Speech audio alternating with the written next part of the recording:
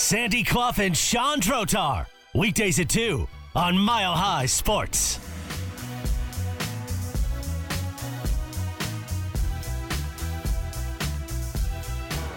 The Denver Broncos will purportedly, at least, pick in the draft tonight in the third round. You don't have to tune in on television in the early going because the second round still has to move along. And Broncos won't pick until the fourth and fifth pick of the third round, 67 and 68 overall. Joining us now to talk about it, and a welcome back, by the way, of sorts, is Chris Tomasson of the Denver Gazette. If you're a long-timer here in Denver, of course, you remember Chris even on the Nuggets beat for years and years. Many years. Been covering the Vikings for years and now is back in town. You can follow him on Twitter at Chris Tomasson. That's Tomasson.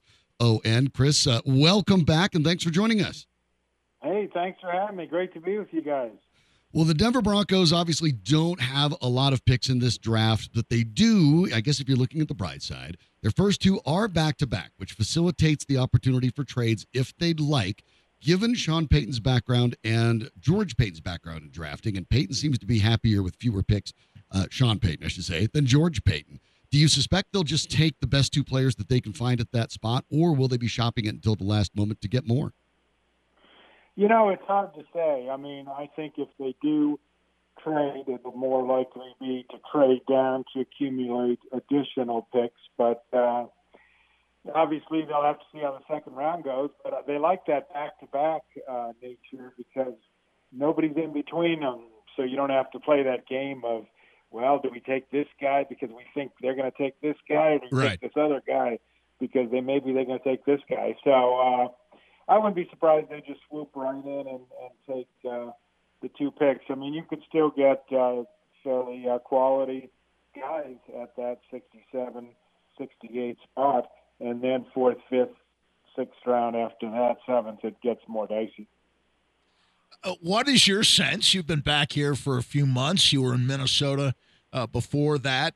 It's been a long time since the Broncos are any good. During your prior stay here in the city, the Broncos were most of the time quite good. Now they're on yet another head coach. It's been going back to 2016 with Gary Kubiak. Gary, Vance Joseph, Vic Fangio, Nathaniel Hackett, and now Sean Payton. 5 coaches in the last, I guess it'll be 8 years this year.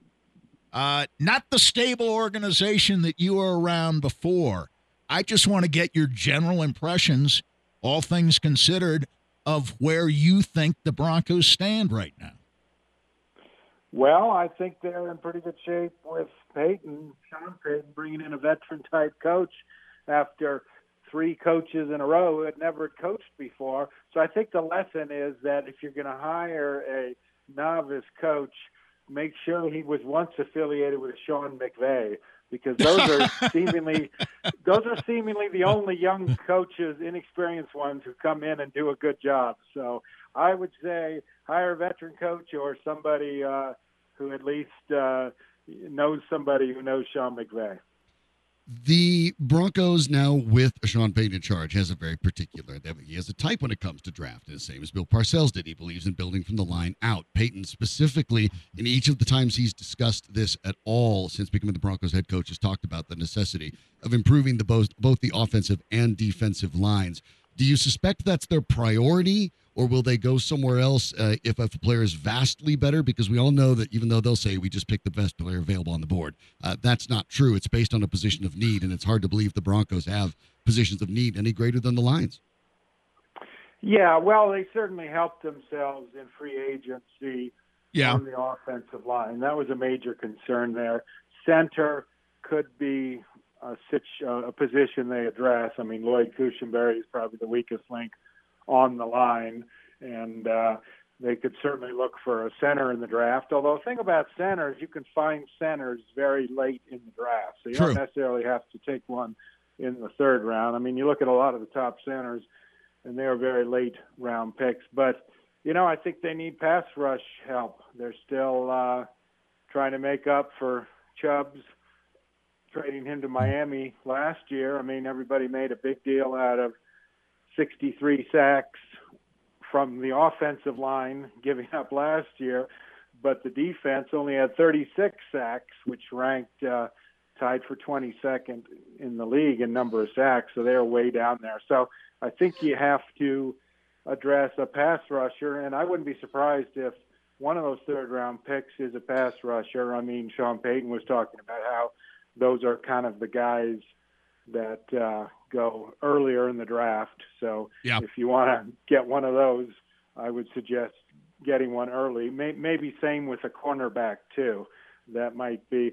I know that George Payton, I asked him on the conference call last week, I said, well, you guys signed 9 outside free agents on offense, just 2 on defense. Right. I think you got to address the defense a little bit, but he seemed to say, the defense is pretty good. We got a foundation. We'll look at the best player available. But, yeah, I'm sure regardless they're going to have to show some love to the defense in the draft, no doubt.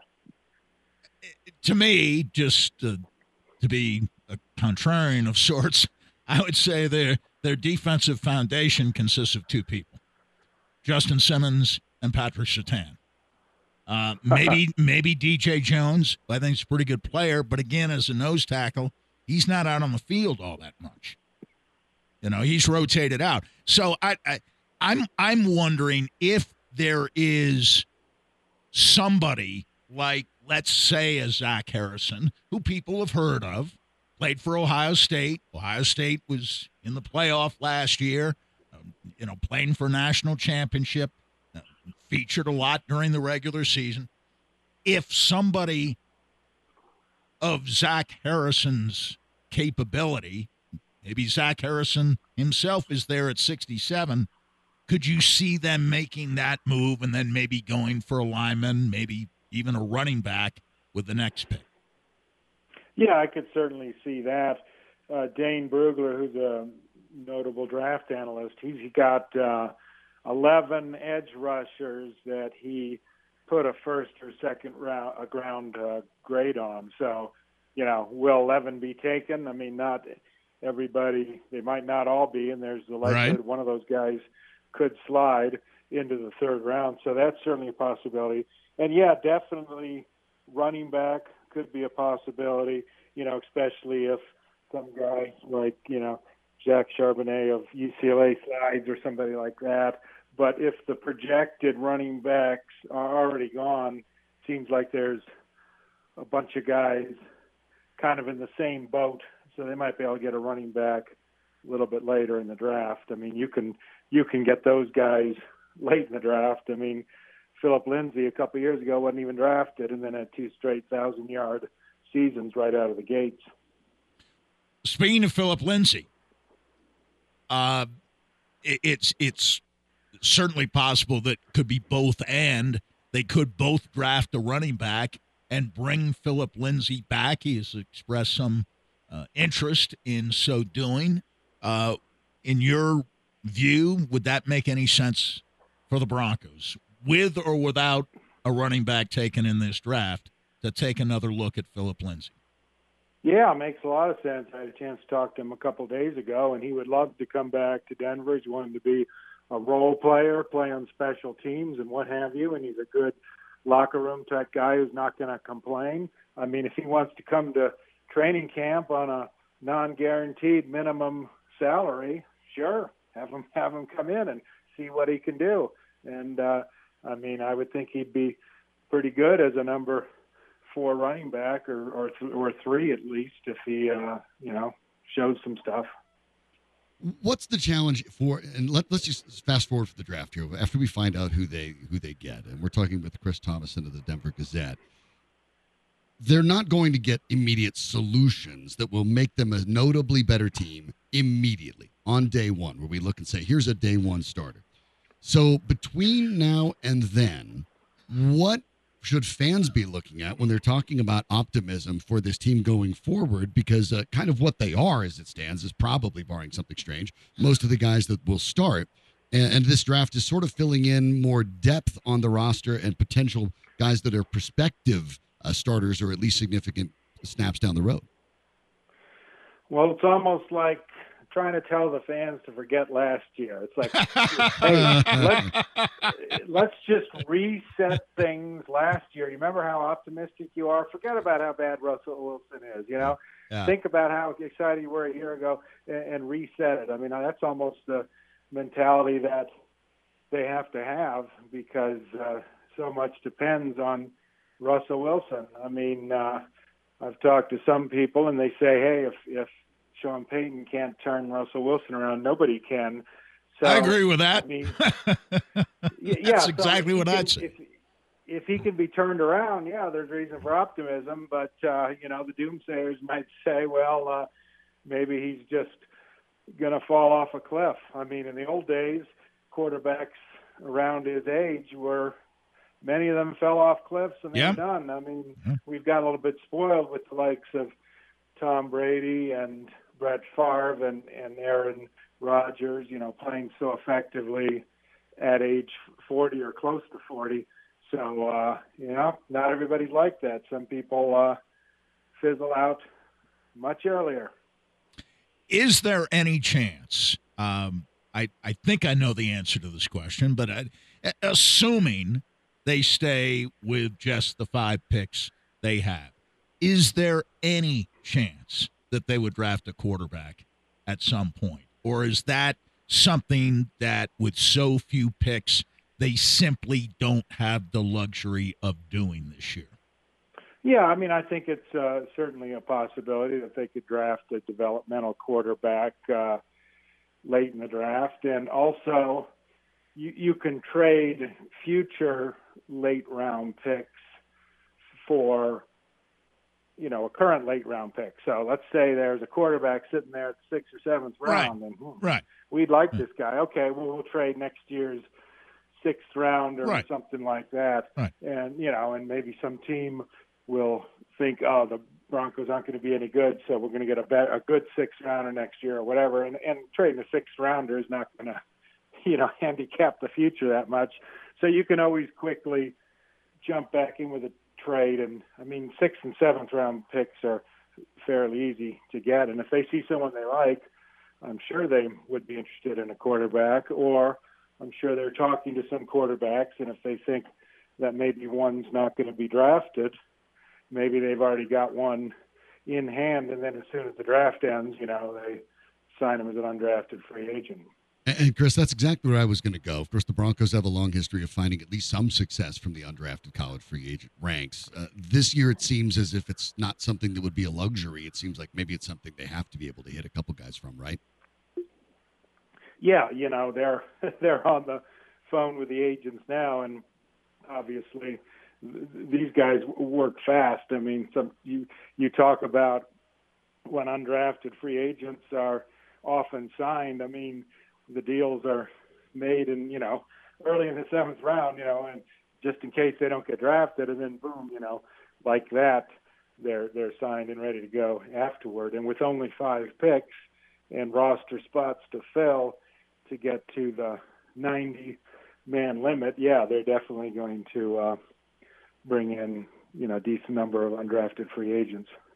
It seems obvious, both from public statements that have been made and the sense you get from just observing from the outside, that the power in this organization now rests pretty strictly with the head coach, with Sean Payton, and much less so with George Payton than you might have thought, for example, a year ago at this time, when even with a new coach, the new coach didn't seem all that interested in the draft or team building aspects.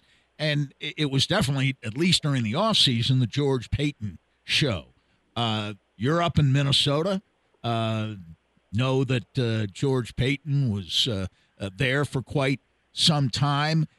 Is there any question that Sean Payton is not only in charge, but will be the prime driver behind anything the Broncos do in this draft? Or are we selling George Payton a little bit short? I think it's kind of I would mostly agree with you. Sean Payton, you know, I think if push comes to shove, he's going to make the final decision. But I also think that Sean Payton has great respect for George Payton, knows what he did for years in Minnesota and that sort of stuff. And he's got a good eye for talent. So I think he's going to listen to what George Payton said. And, Sean Payton's still catching up. I mean, he was as a Fox studio guy. He wasn't sitting around, wasn't scouting games last year. He wasn't staying up late watching game film. So George Payton, obviously, because he's been doing it regularly, knows more about the prospects. So I think Sean Payton, while maybe if there is an argument, would have the final decision, he's going to listen also to George Payton, who's, been studying and researching these prospects for much longer than he has.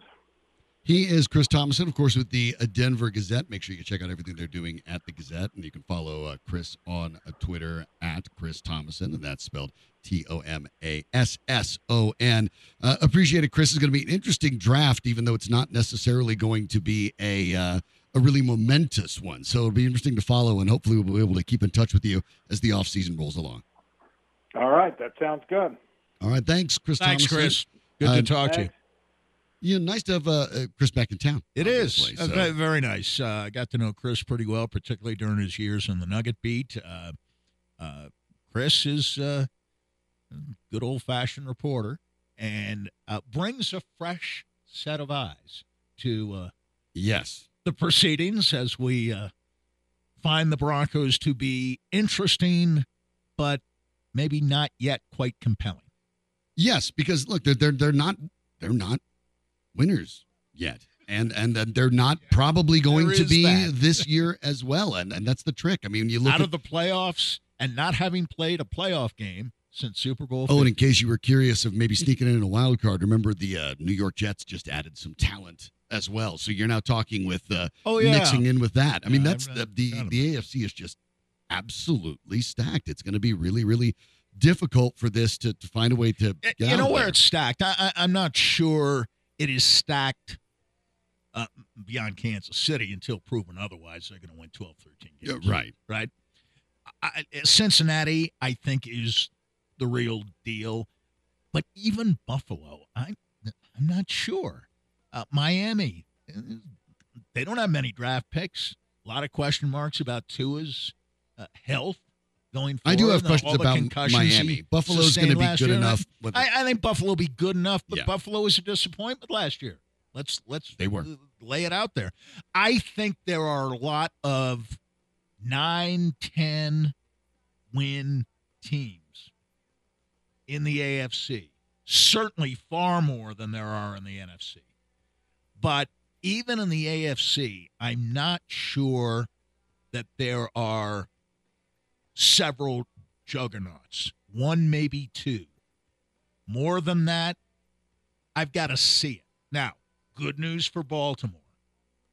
Great day for Baltimore yesterday. No? Yeah. Because you just sign Lamar Jackson and you draft a wide receiver in Zay Flowers I happen to love. I'm somewhat partial toward guys who played at Boston College. They were one of the teams I followed to the extent that Eastern football was anything beyond Penn State when I grew up, and a little bit of the Ivy League, to be honest, especially during the mid-'60s. But this receiver from Boston College was like the 83rd rated high school prospect when he came out. And all of a sudden, he's one of the top 22 picks in the NFL draft. Yeah, good draft for Philadelphia as well. Another good offseason. They signed Jalen Hurts and realized, hey, why don't we just outsource this? Just keep drafting Georgia Bulldogs. Got richer. Seems like that's a good strategy. Just keep drafting teams off. Drafting guys off the champs. Works pretty well. Been doing it the last couple of years. Working out so far. We'll see what the Broncos do tonight. The Denver Nuggets tomorrow will take on the Phoenix Suns in a monumental showdown. We'll take a quick peek at that, and I'll show you how much love the national world has for the Nuggets. It's less than you're gonna like. I'll tell you next on Mile High Sports. Something else, not listening when you say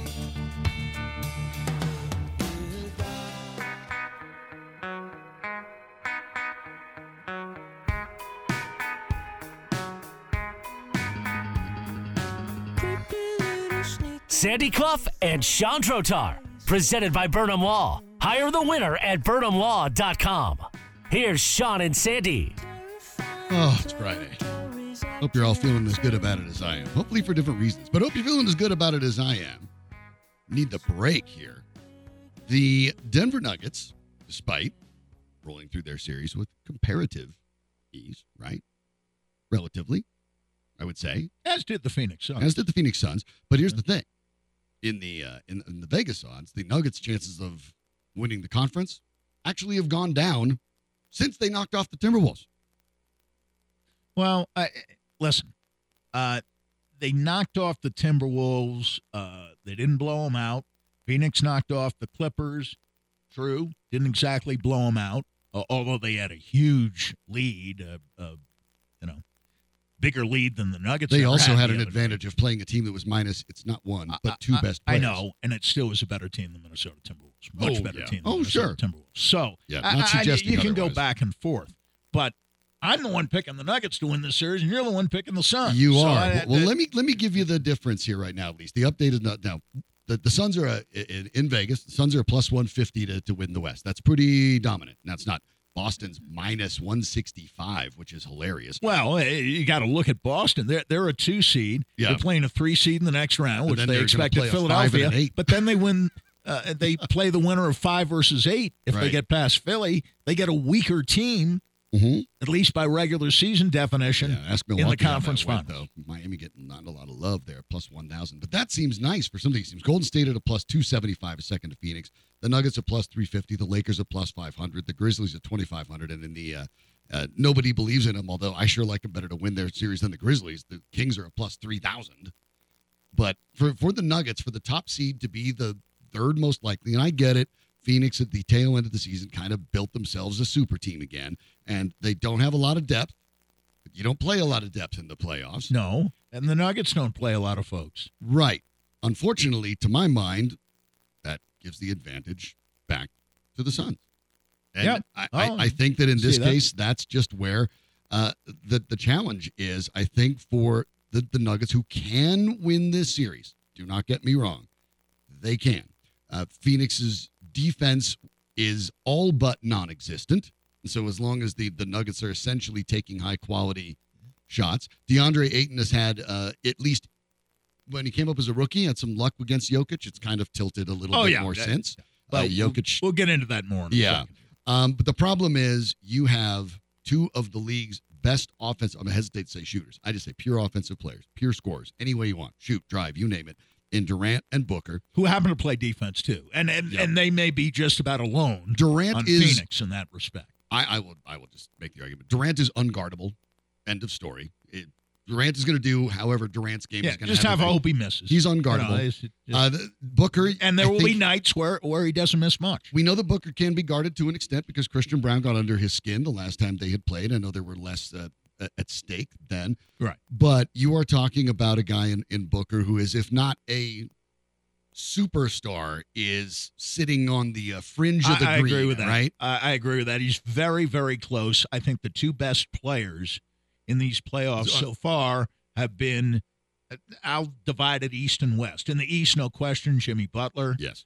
In the West, to me, no question, Booker has been the best player in the playoffs in the West. And, with all due respect to Jokic and Murray and LeBron and Anthony Davis and Steph Curry and Klay Thompson. And I'll tell you what, Draymond Green, who I thought was the best player in the court the other night in Game 5. Sure was. That series.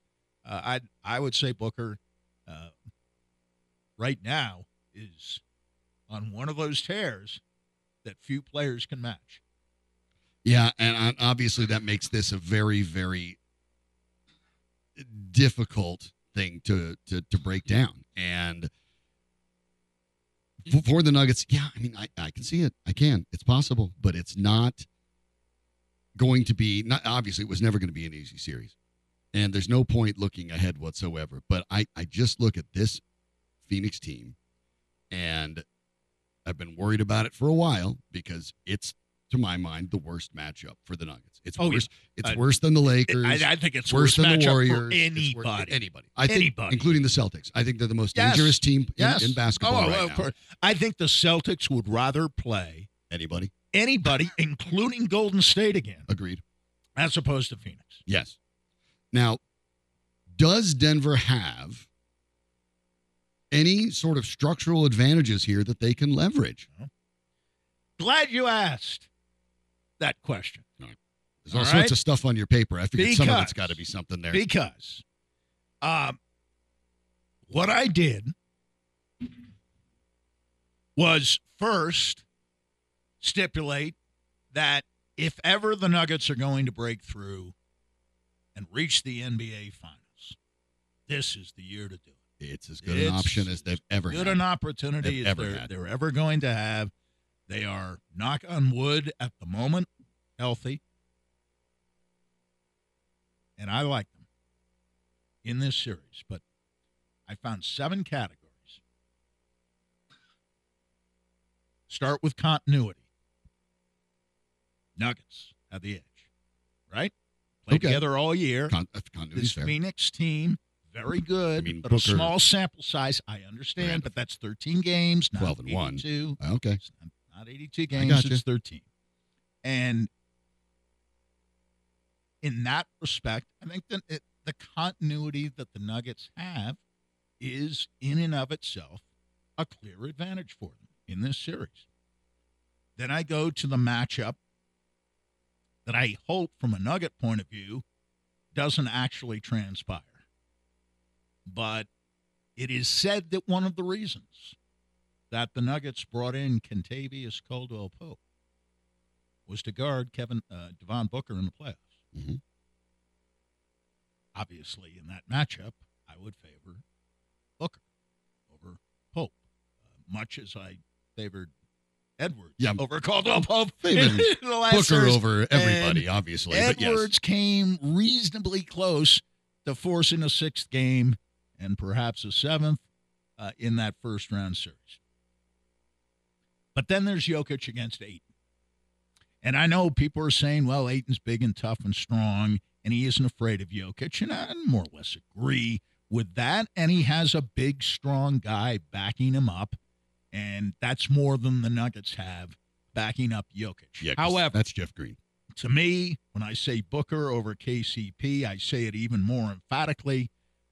Jokic, I think, will have the best playoff series of his career, and they'll need all 12 of those fouls they have between Ayton and Biyombo, right? Mm-hmm. They'll need all 12 of those fouls because, I mean, Jokic fouled Towns and Gobert out of ball games, right? Yeah. In the first round. Absolutely. I think he can do the same thing with these two. Check mark for Denver. Then we get to the bench.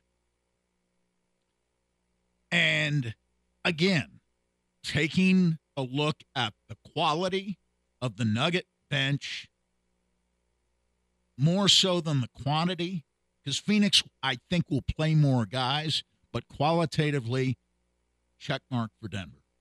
I think Denver's got a better bench, certainly from a qualitative point of view. Home court advantage. Now, this is a fact. This isn't speculation. The Nuggets have it, not the Suns.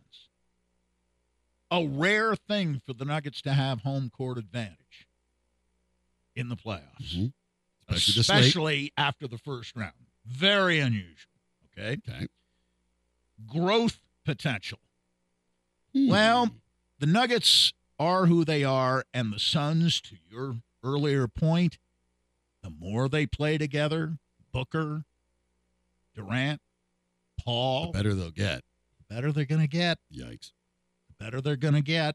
And we saw some of that growth, I think, in the first-round series. I don't think the Nuggets grew all that much. They didn't have to. They were no better, no worse at the end of the series than they were at the beginning.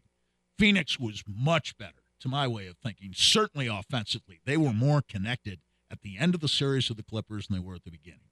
And I'm accounting for the absence of George and Leonard, who are both fine defensive players. Leonard's brilliant defensively. But they didn't have to play against Leonard the last several games of that series. and they didn't have to play against Georgia at all. But the growth potential, that's a check mark for Phoenix. And last, but maybe not least, coaching. Monty Williams been in the finals. Monty Williams has coached star-laden teams. I think what little he has on the bench, especially at home, he knows how to use it. On the road, I think it'll be problematic. And if you add everything up, Phoenix has the edge in 3 categories: the Booker matchup, growth potential, and coaching. The Nuggets have the continuity advantage, the Jokic matchup, the better bench, and home court advantage.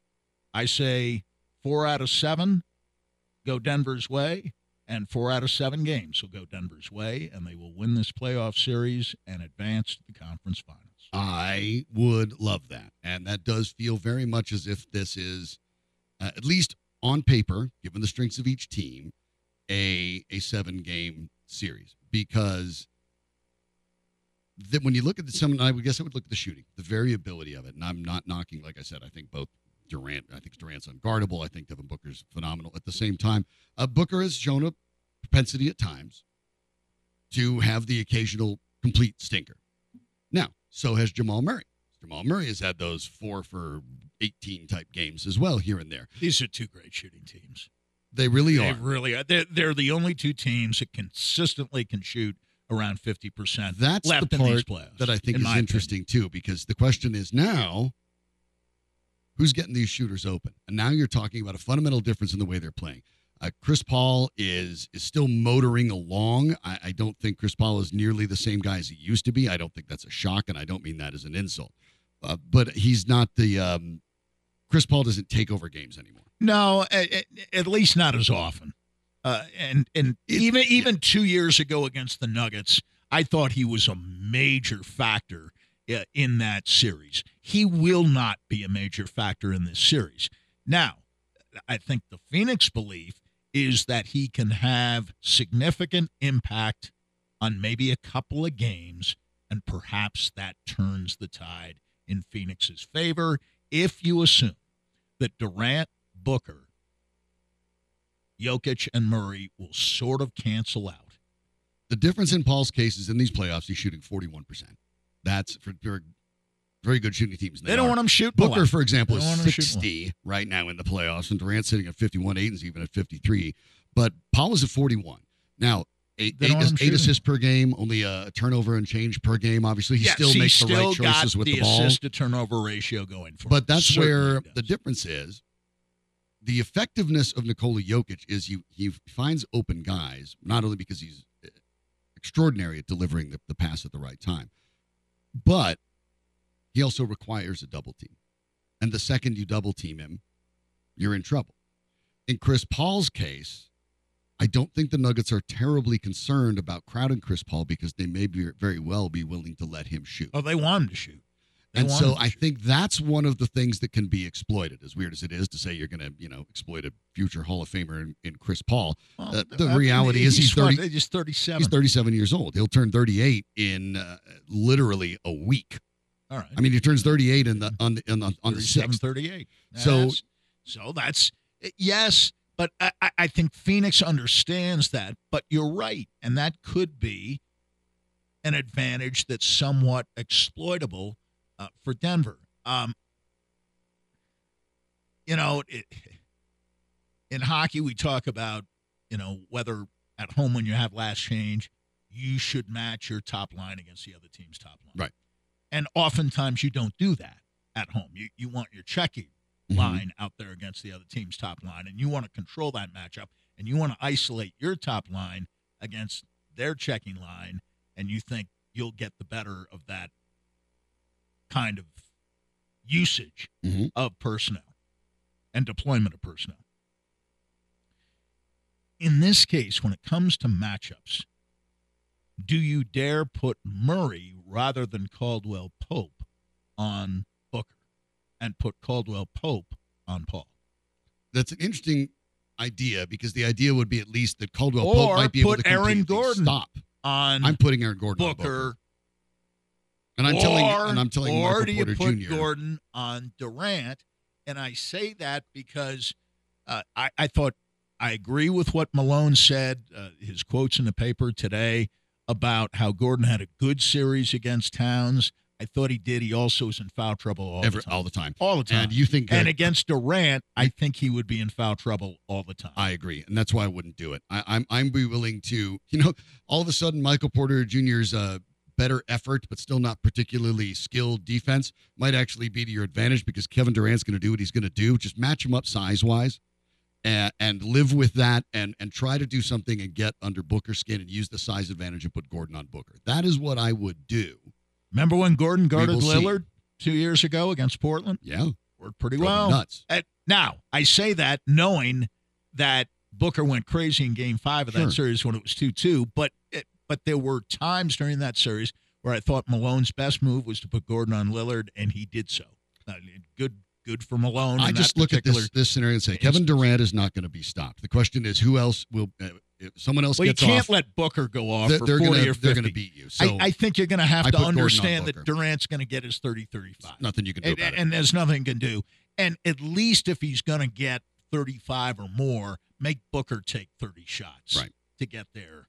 30. That's why I'd go with Gordon on Booker, and I wouldn't get him in foul trouble versus Durant. I wouldn't. I would just ask Michael Porter, stay in front of him. Don't get suckered into dumb fouls. Just try to stay in front of him and make sure that you're maximizing. I want Gordon playing more in this series. I don't want him in foul trouble as much as he was in foul trouble against Minnesota. Yeah, and if he's in foul trouble against Karl-Anthony Towns, you're really asking for it if you put him on Kevin Durant. Well, we'll find out. Obviously, that series starts tomorrow. And maybe they'll draw straws.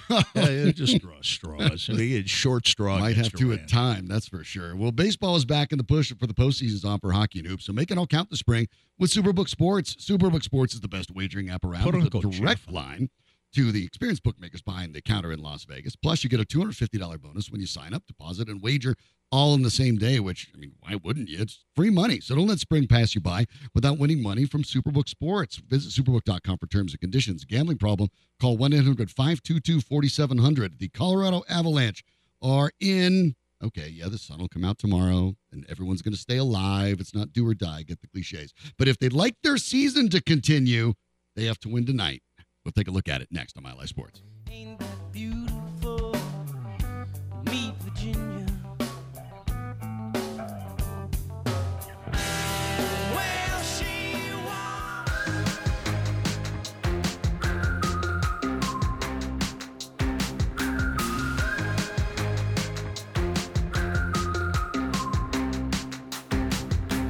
green lights, 90 degrees with the top down. This is Sandy Clough and Chandrotar on Mile High Sports. The Avalanche will be fighting for their very proverbial playoff lives on tonight's game in Seattle. It is Game 6. They are down 3-2, and they must have a win. It's very straightforward. I've talked about it before. The thing that has to happen first is what hasn't happened all series. The Avalanche have to score the first goal. When you are down, and the numbers behind this, Sandy, and obviously, there's a feeling for it too, but I have the numbers for that. When the Avalanche score first this year, which they did more than anybody else, I believe. They're 42-7-5. Right. Dominant. Yep. When the Avalanche opponent scores first, it didn't happen as often, but still 9-17-2. Now, it's not as simple as all of that, but the truth is when you score first, you can start to control the pace. And you control the pace better when you have forecheck better with the forecheck and depth, of which right now in the forward lines, the Kraken have on the Avalanche already. Oh, yeah. They can't afford to give up this first goal. Well, JT Compher in this series, I think has probably escaped criticism in large part because the six forwards below him have been so bad. Stereotypical. Okay. You don't have to be the fastest. You just have to be, when the Bears chasing you just have to be faster than the guy behind you. That's kind of where Compher's been in this series. Now, his goal was shorthanded, as you may remember, in this series, the only goal he scored. So he got a plus for that. 5-on-5 in this series, Compher on the ice, 46% of the expected goals. Not good. 5-on-5, the Avalanche outscored 4-2 with JT Compher on the ice. It's got to be better. Now you say, well, that's -2, and he's only -1 for the series. Well, the shorthanded goal was not 5-on-5, but you get a plus shorthanded goal. So that's why it's -1 instead of -2. Since Game 3, in other words, Games 4 and 5, the Avs do 12 high-danger scoring chances over 100 minutes of 5-on-5 play. Seattle has 27. In Games 4 and 5, scoring chances, 50 for Seattle, 33 for the Avalanche. They've got to flip those numbers relative to this game tonight. The good news for the Avalanche, no regulation road losses in the last 55 days. That's insane. None. Now, you said they lost Game 4. Yes, in overtime. Overtime. Right. No regulation losses on the road in 55 days. Maybe the jig is up on that. Maybe the jig is up. But I think that is a cause for optimism and a reminder that the Avalanche all year have been a better team on the road than they've been at Ball Arena. One of the things that's also valuable when you talked about the shots and you talked about flipping those numbers, it's also fascinating to look at the numbers with Alexander Georgiev, because the idea that Georgiev has to steal a game, it's quite possible because the offense has not been there. I think he probably does, and But tonight here's would one be of a the good time to reasons do that it. there's a good chance that would happen, Sandy, because the folks in Vegas have the over-under on saves that he would make today. That's 27.5. Okay. He's actually been under that in all but one of these games. Cale Makar and the overtime game being the exception. Cale Makar being back should help limit the shots. The Avalanche have allowed too many high-danger shots. Yes. As you broke yes, down. not so much shots, But because it was overall only shots, 29-28 right. in shots the other Yeah. night in favor of Seattle, but Seattle was under 30 shots. So they are keeping them under shots. They've been under 30 in every game except the overtime game. If a slightly better performance in the defensive end from the Avs, and perhaps not having Josh Manson, with all due respect, he's playing hurt, will help, as opposed to having I agree. a player out there who's hurt that ended up Yeah. playing minimal minutes. Now you're double shifting somebody else. Right. That leads to eventual breakdown. So now that we see a spot where you hopefully can see someone in, whether it's going to be Jack Johnson, Brad Hunt, whatever combination Jared Bednar picks, doesn't matter. You're going to have at least guys that are healthy enough to go, and hopefully that leads to fewer mistakes, leading to Georgiev having an opportunity to steal this one. The other thing that you have to trust in, I mentioned his name, is Jared Bednar. Jared Bednar has a 42-24-1 career record in the postseason. Of course, as we know, he's the only person to ever win a championship in the ECHL, the AHL, and the NHL. But do you know the names he's with that winning percentage? That's a 627 career winning percentage. in the playoffs. In the playoffs. In the playoffs. Coaches who have 50 or more games in the playoffs. Right. Here's the guys ahead of him. Scotty Bowman, 632. Toe Blake at 689. Two greatest hockey coaches of all time, quite And Glenn possibly. Sather at 706. Yeah. And Edmonton helped with that. That's it. That's it. That's the list. it. That's the list. Top Fourth 5. all time. Top 4. Top 4 all time. Fourth leading coach in winning percentage in the postseason with a minimum of 50 games in history. Bednar does know what he's doing. And the things that I've looked at in this series, there have been very few mistakes I can necessarily lay at the feet of Jared Bednar. And He's tried everything. this is where the players tonight have to look in the mirror when they get into the dressing room and decide, how bad do we want this? And are we willing to scrape and fight and claw for it? And I will say this, Sandy, I would be more nervous about this game if it were here in Denver than it is in Seattle. Not only are they the Right. road team, but they're going to be the villains. Cale Makar's going to get booed every time he touches the puck. Good. Nathan Maybe McKinnon's that'll going to get booed every time. inspire Exactly. some people. I want them to get that energy. I think they need it, quite frankly. Hey, they were villains in St. Louis last year. I mean, Kadri in particular, but they weren't being cheered on by the St. Louis crowd. The St. No. Louis crowd was quite hostile, and they took care of business in St. Louis last year. I believe the 2 games they lost to St. Louis were here. They didn't lose to St. Louis in St. Louis. They didn't lose in Nashville to Nashville. They lost one game in Tampa. That was the one road game they lost. They didn't lose to Edmonton in Edmonton. No.